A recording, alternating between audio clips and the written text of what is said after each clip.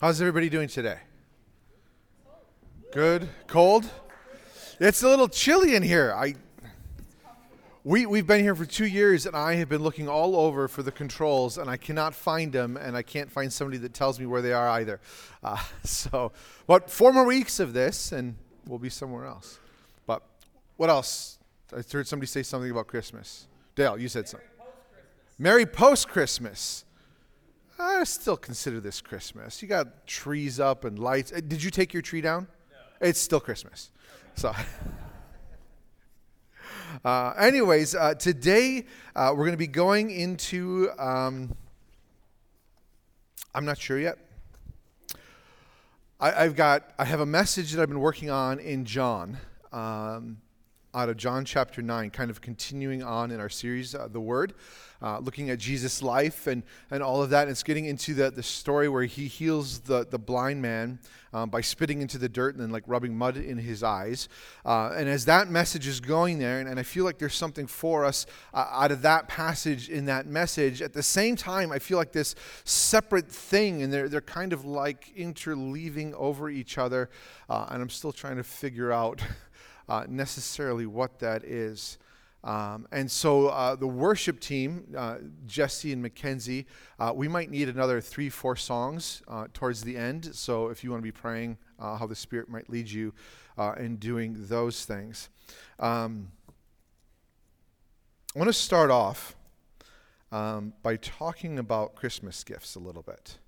Because obviously, like yesterday was like Christmas, and there's gifts under the tree and all those things. And does anybody like want to share like a really memorable thing that you were given at all? Not even this year, but just like over time through your life. You got a puppy. That's right. We got a puppy last year. That's a good one. I remember my first Christmas present. I was 23 years old. Never celebrated Christmas before because it was Jehovah's Witness, and it was a Jeremy Camp CD. From a White Elephant gift, and the person that got it didn't necessarily want it, and they're like, hey, why don't I trade you? You really enjoy this. And I'm just kind of like, okay, is that how White Elephant gifts work? But I enjoyed it. A Russian beard token? What is a Russian beard token? Peter the Great made a law and said if you want to have a beard, you have to pay a fee. Okay. And he wanted to be more like an Eastern European, so if you had a beard, you had to produce your token. I want to see that, David. Can you bring that? Is that something you can bring someday? So I don't know if everybody heard that, but apparently with Peter the Great, if you wore a beard, you had to have permission, and so you had to carry a token around so that if the government asked you, where's your beard token, I got to see that. That's really, really cool. Handlebar mustache and a nose and lips and a beard. Nice. I need to see that. Those are the great kind of gifts, the kind of gifts that you wouldn't necessarily go out and like, okay, here's my budget, and I have to be able to, pay for this and pay for that, and food needs to go on the table, and a beard token like that needs, those are kind of the cool gifts that you don't expect, but are awesome. I don't know. I still get awkward about gifts at times because there's always the weird thing to me. Again, I grew up for 23 years without having Christmas gifts at all. And so Christmas to me was really just kind of the annoying day when everything was closed. And it was just like any other normal day except you couldn't go out and buy anything. And so gifts and getting into that was kind of a process, but there's still this weird glitch for me at times where every year around Thanksgiving, the questions come in from like my mother-in-law and my parents. What do you want for Christmas? What do you want? And for me, it's this awkward thing of like, what do I ask for? Because there's like all these things that'd be like really nice, like brand new car, but you can't afford it, so I'm not going to ask for a brand new car. An Apple Watch would be, but that's kind of expensive. So let me kind of like bracket. That's what I've come to do, is like, let me bracket my Christmas gift lists. And here's kind of like the big desire, something I wouldn't necessarily spend money on, or maybe it would take me a while to save up for. And so we'll put it on this side. And then down over here, let's just go have a coffee together, right? And then some stuff kind of in between the two to mesh it up with that. And it's odd for me to like, what do I want? And then honestly, the best gifts are the ones that bless me because it isn't what I even thought that I needed or wanted or necessarily asked for. And so this year, actually, one of the cool things is we got into this game called Wingspan. So you know the game, a beautiful game. And it's all about birds, and my family, we love bird watching and looking at birds and finding out about different birds. And the Crawfords actually introduced us to this game, and it's all about like these birds from North America, and there's these little stats on it. It's a fun game. And Angie got me a present, and I open it up, and I open up this present, and there's like these two little brown crocheted bowls. Like, I don't know what else to like necessarily call it. It looks like a little bowl made out of yarn that's kind of crocheted. And honestly, when I first saw them, I thought of Leia from Star Wars. You know, like the honey bun hair. And she's got a picture. I put it on thinking like, okay, this is the next costume. But come to find out, like, these are actually like hand crocheted nests for the eggs that are in the game to be able to put them in. And I was just like, this is awesome. Totally unexpected, totally not even something that I thought I necessarily needed, and yet just incredibly blessed me. Why am I bringing this up? How do you respond when somebody asks, what do you want? Make me something? You don't want something? Yeah. Yeah. But like, there's still like this whole like emotional mix of like, what do I ask for? Because there's some things I really want and some things that I don't need and all of that. And I feel that way in like my relationship to my mother-in-law and my parents. And I come up with this list because they're expecting a list. But what about when it comes to God? What do we ask God for? Like a lot of times we go to him and the status quo, our fallback, our tendency is just to ask for help when we've reached the end of our strength. Like we've tried to do everything we can on our own, and all of a sudden something feels impossible. And because it feels impossible and we can't do it on our own anymore, our next step is to say, God, I need your help. I don't know how to handle this. I don't know how to do this. And so we pray for help in that situation. Or maybe it's for somebody else. Like our life is going okay and something happens to somebody else. And so then that often is a motivator for prayer. And it's a good motivation to pray for needs like that, for impossible things that seem so difficult that only a miracle from God is able to really answer that particular thing. But what about things that don't feel like desperate needs? Do we ask him for those things? Do we seek him for gifts? What if God said to you today, today's the day after Christmas, I have a gift for you. What do you want? How do you respond to that? And I bring this up because I think he's asking us that question. And so later on, I want to pray for those things, and we're going to talk about some of the things that I think God has in mind as gifts for us. But I want to also premise in James chapter 4, it says you don't have because you don't ask. But also, you don't have because you ask, and then you ask with the wrong motives, right? And so as we go through some stuff in Scripture today, it's going to be looking at what our motives are. What could we ask God for?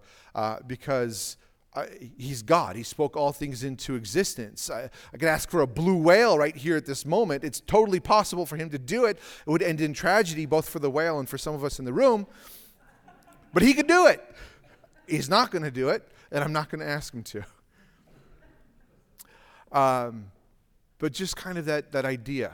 I think we're going to have a time for the worship team to be playing, for our prayer team to be over by the Christmas trees, and praying for God, and asking for some gifts. Now, all of this actually came out of the message that I was kind of planning to do.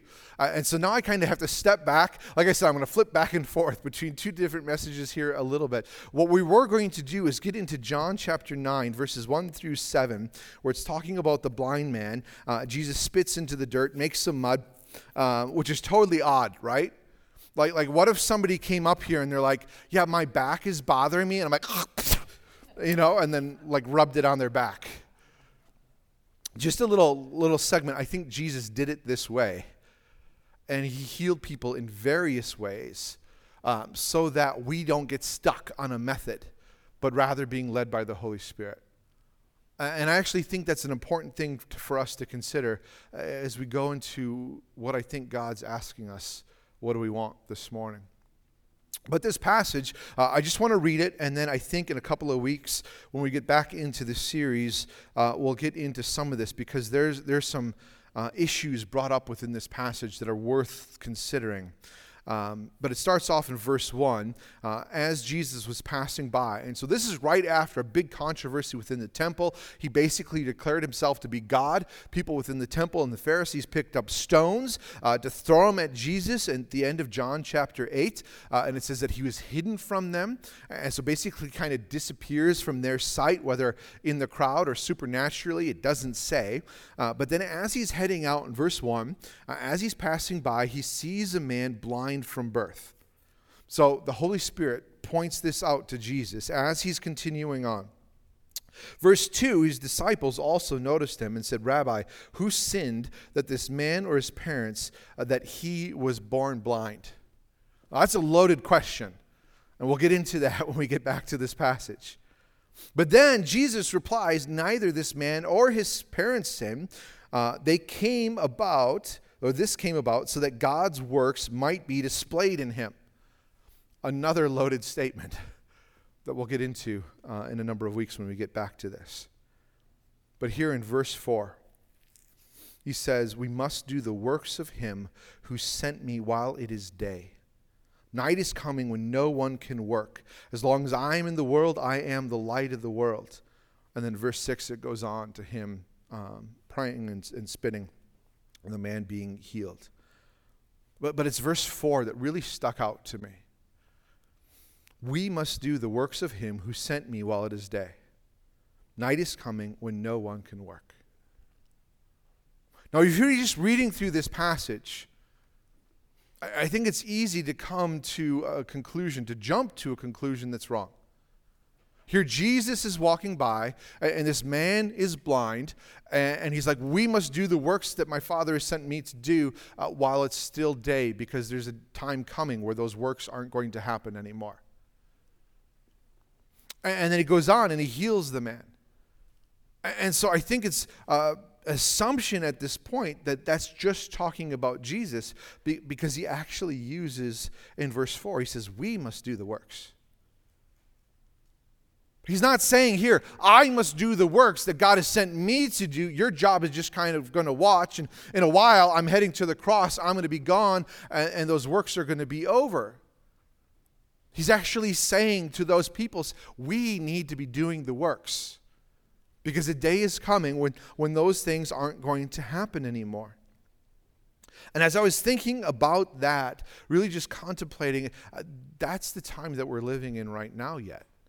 Like Jesus himself is gone, but there was a purpose to that. One of the passages that came into my mind was in John, and we don't have any of these verses up on the computer, so Mackenzie, don't worry about scrambling to find them.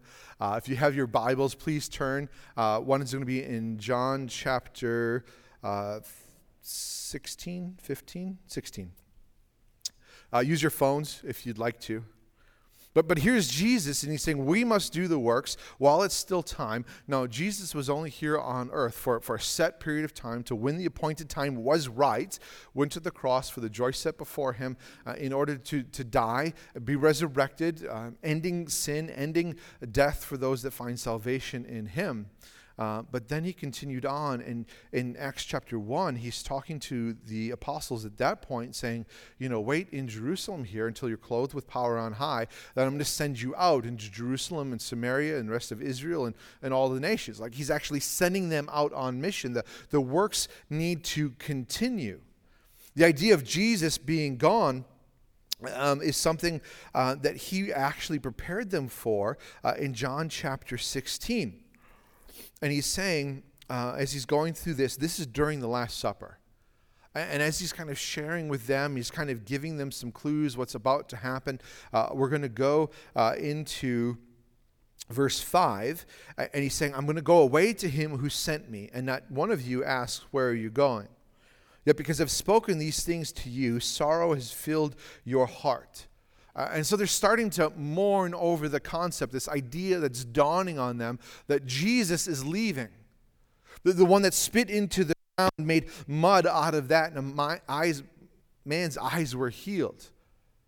Like they don't want him to go. But yet he says, you have this sorrow in your heart. Verse 7, nevertheless, I'm telling you the truth. It's for your benefit that I go away. Now, we've talked about this a number of different times, and this is still one of the most profound passages within Scripture for me. That Jesus, the one that came down, the one that we celebrate Christmas with, the one that walked on water, that raised people from the dead, God himself walking the earth with man, says, it's better that I leave. It's better that I go. It's better that I'm not here anymore. Because if I don't go away, in verse 7, the counselor, this is the Holy Spirit, will not come to you. If I go, I will send him to you. When he comes, he will convict the world about sin, righteousness, and judgment. About sin, because they do not believe in me. About righteousness, because I'm going to the Father, and you will no longer see me. And about judgment, because the ruler of this world has been judged. I still have many things to tell you, but you can't bear them now. When the Spirit of truth comes, he will guide you into all truth. And so Jesus is saying it's better for him to leave, because after he leaves, he sends the Holy Spirit. The Holy Spirit to indwell and empower each believer in order to continue on the work that Jesus had been doing. The reason that it's better is because Jesus, as one man walking the earth, or now we're 2,000 years later, and millions upon millions of Spirit-filled Christians who have been the light in the world, being led by the Holy Spirit. Like I said, we've talked about this before. This concept of us needing to be on mission. And that he said it was better for him to leave. And then he's going to come back. Now in 1 Corinthians chapter 13, it talks about the gifts ending, prophecies ending, tongues ending. And you look in the context of that passage, and it all is talking about when the perfect returns, when the perfect comes back, when Jesus Christ comes to ultimately conquer sin and death, and dying will be no more, and all these things will have passed away. We've been talking through all of that about Advent, in the last 4 weeks or so. When he comes back is when the work ends. Not before. Meaning that right now, the time that we're living in is a time for us to be doing this very same thing that Jesus is saying here in chapter 9, verse 4 of John. We must do the works of him who sent him while it was day. We must be doing these works. We must be about the kingdom's business. That's what he's called us to do. I think Ephesians chapter 4 talks about this. Again, to kind of impress upon us the calling that we have. In fact, Jesse quoted it in his prayer at the ending of worship. In verse 1, he says, Paul's writing, as a prisoner of the Lord, I urge you to walk in a manner worthy of the calling that you have received. And so we've been called to be ambassadors of Christ. 1 Peter 2:9 says that we're a chosen race, a royal priesthood, a holy nation, a people of his possession, so that we can proclaim the praises of the one that called us out of darkness into marvelous light. That Jesus came into the world being the light and life of men, and then has given us that precious and holy responsibility to continue that work. Ephesians 4 tells us to live a life worthy of this. Ephesians chapter 4, going on later, he talks about giving gifts. And so this is where it kind of ties into this idea of gifts and us asking for gifts. He says he sends gifts in men. In verse 11, some to be apostles, some prophets, some evangelists, some pastors, some teachers. Now, verse 12 is the key, though, the very next passage here in Ephesians 4, because he doesn't say, I'm giving you gifts in men. They're going to be the apostles, the prophets, the evangelists, the pastors, and they're going to do the work that I've called them to do, and the rest of you can just follow. That's not what it says here. What he says is these gifts of those called and anointed, in verse 12, are to equip the saints for the work of the ministry. This word saints is based on the Greek word hagios, which means holy ones, meaning you. You may not feel holy, but you're made holy in the image of Christ through his blood, who has washed you clean of sin, adopted you into his family, and given you a calling. You are the holy ones. You are the saints if you have salvation through Jesus Christ. And you are to do the work of the ministry here. Verse 12, to build up the body of Christ, which is the church. Not the organization, not the leadership, not the staff, certainly not the building, which has been transient for us for how many years? But to build up the body, the people, the ecclesia, the gathering of ourselves to be the body of Christ, to do the work that he has called us to do. We all have a part to play in this. 1 Corinthians 12, when it talks about the gifts of the Spirit, it says each one is apportioned as the Spirit wills in order to build up the church. And so he's saying here to build up the body of Christ, verse 13, until we all reach unity in the faith and in the knowledge of God's Son, growing into maturity with a stature measured by Christ's fullness. Now, this idea of growing into maturity, the word maturity here is the Greek word teleos, which means complete or perfect. It's that building that's fully completed. We're a church that's building ourselves up until we're fully completed. But you know the stature of measurement is the fullness of Jesus Christ. Meaning we'll never reach it until Jesus comes back. And so therefore, our calling and our lives to be lived worthy of that calling are to build one another up.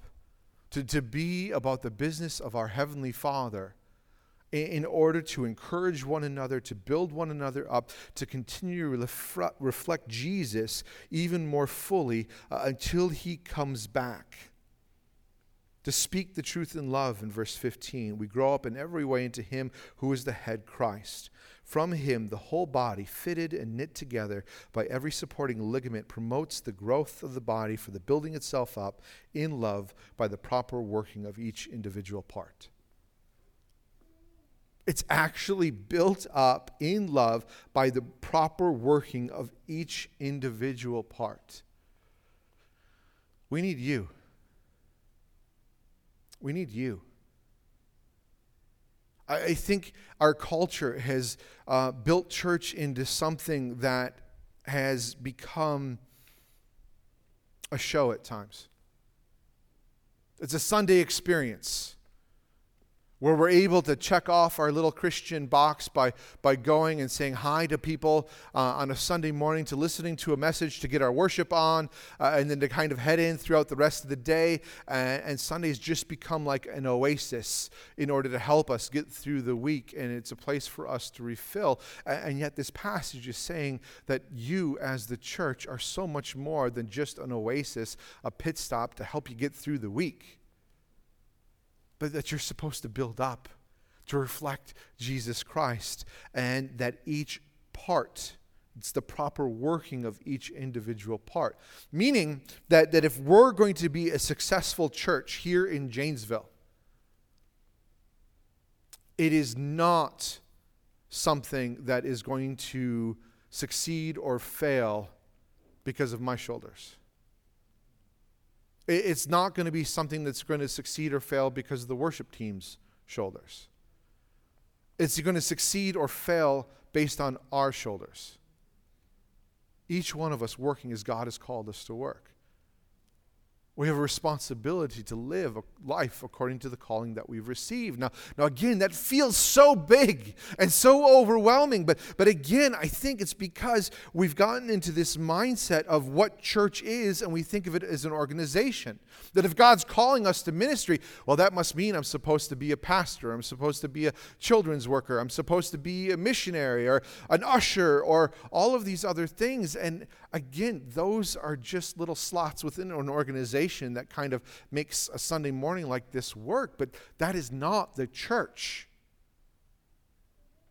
Us being in ministry is our daily lives.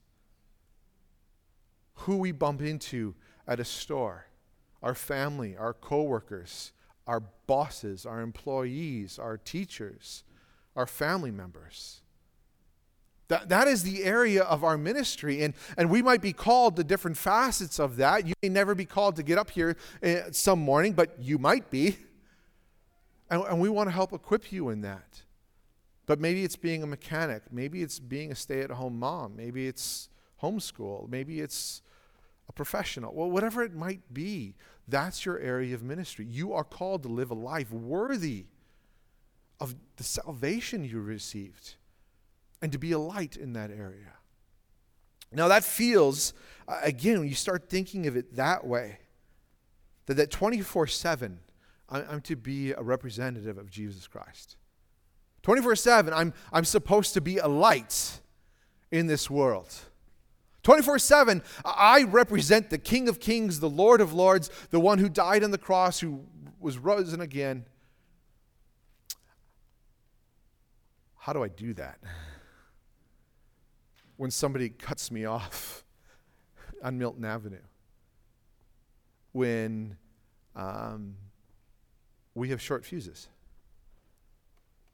when we have wounds and pain from things that have happened to us, or maybe shame or condemnation for things that we've done, like there's so many different things that this world in its darkness and twisting has tried to impact our identity in Christ, to get us to doubt it, to feel unworthy of it, and incapable of being the light.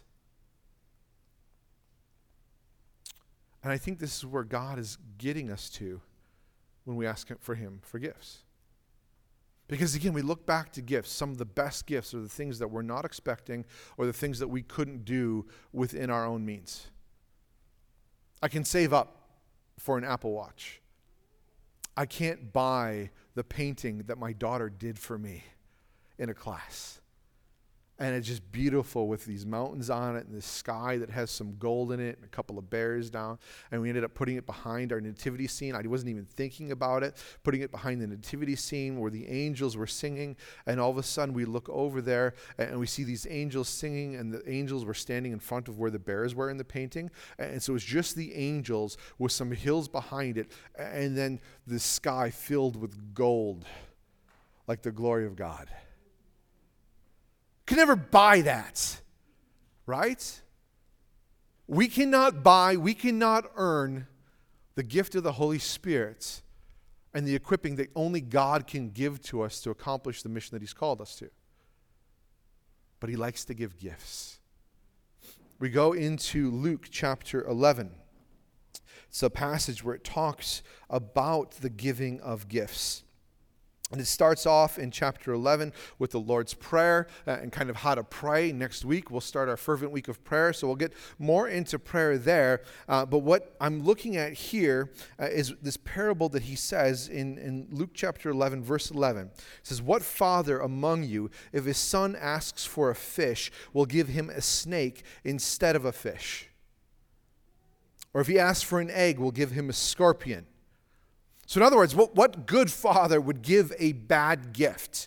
If we go and say, "Can I have an egg?" and he gives us this nasty stinging insect with pinchers and a big long tail.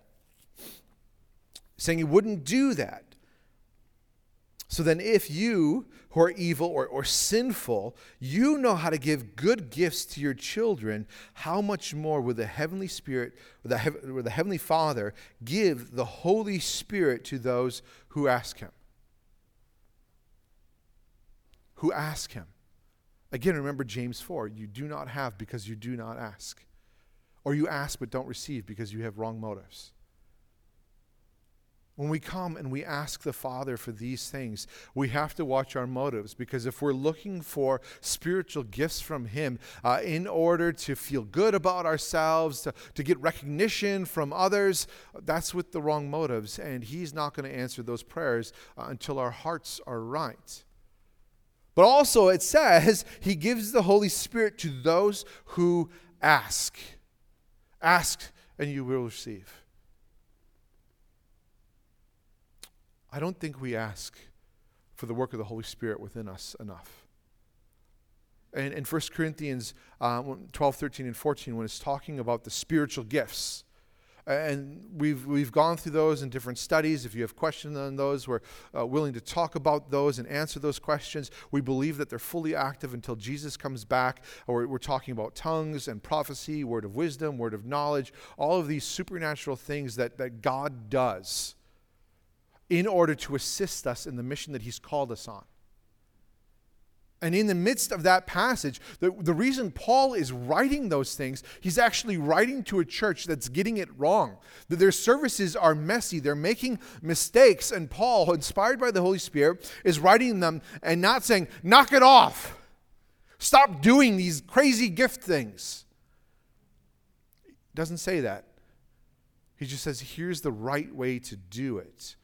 Being led by the Spirit in obedience to the Father.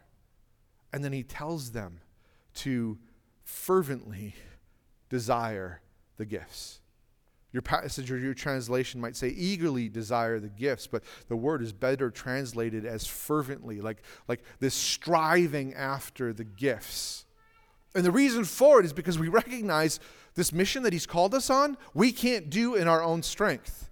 We need a present under the tree from God, from the Holy Spirit, to equip us to do the things that He's actually called us to do. And we can't earn it. We can't make it ourselves. It has to come from Him. But it's not just limited to these gifts of the Spirit. If we go to Galatians, we look at the fruit of the Spirit. And this also is the benefit given to us by asking and praying for the Holy Spirit. If somebody beats me there, because I wasn't planning on going here, and you want to read it out loud, I've got a microphone. And for whatever reason, my pages are sticking together. What? I know where it is. I can't get to the... You want to read it? You want me to read it? Okay, thank you.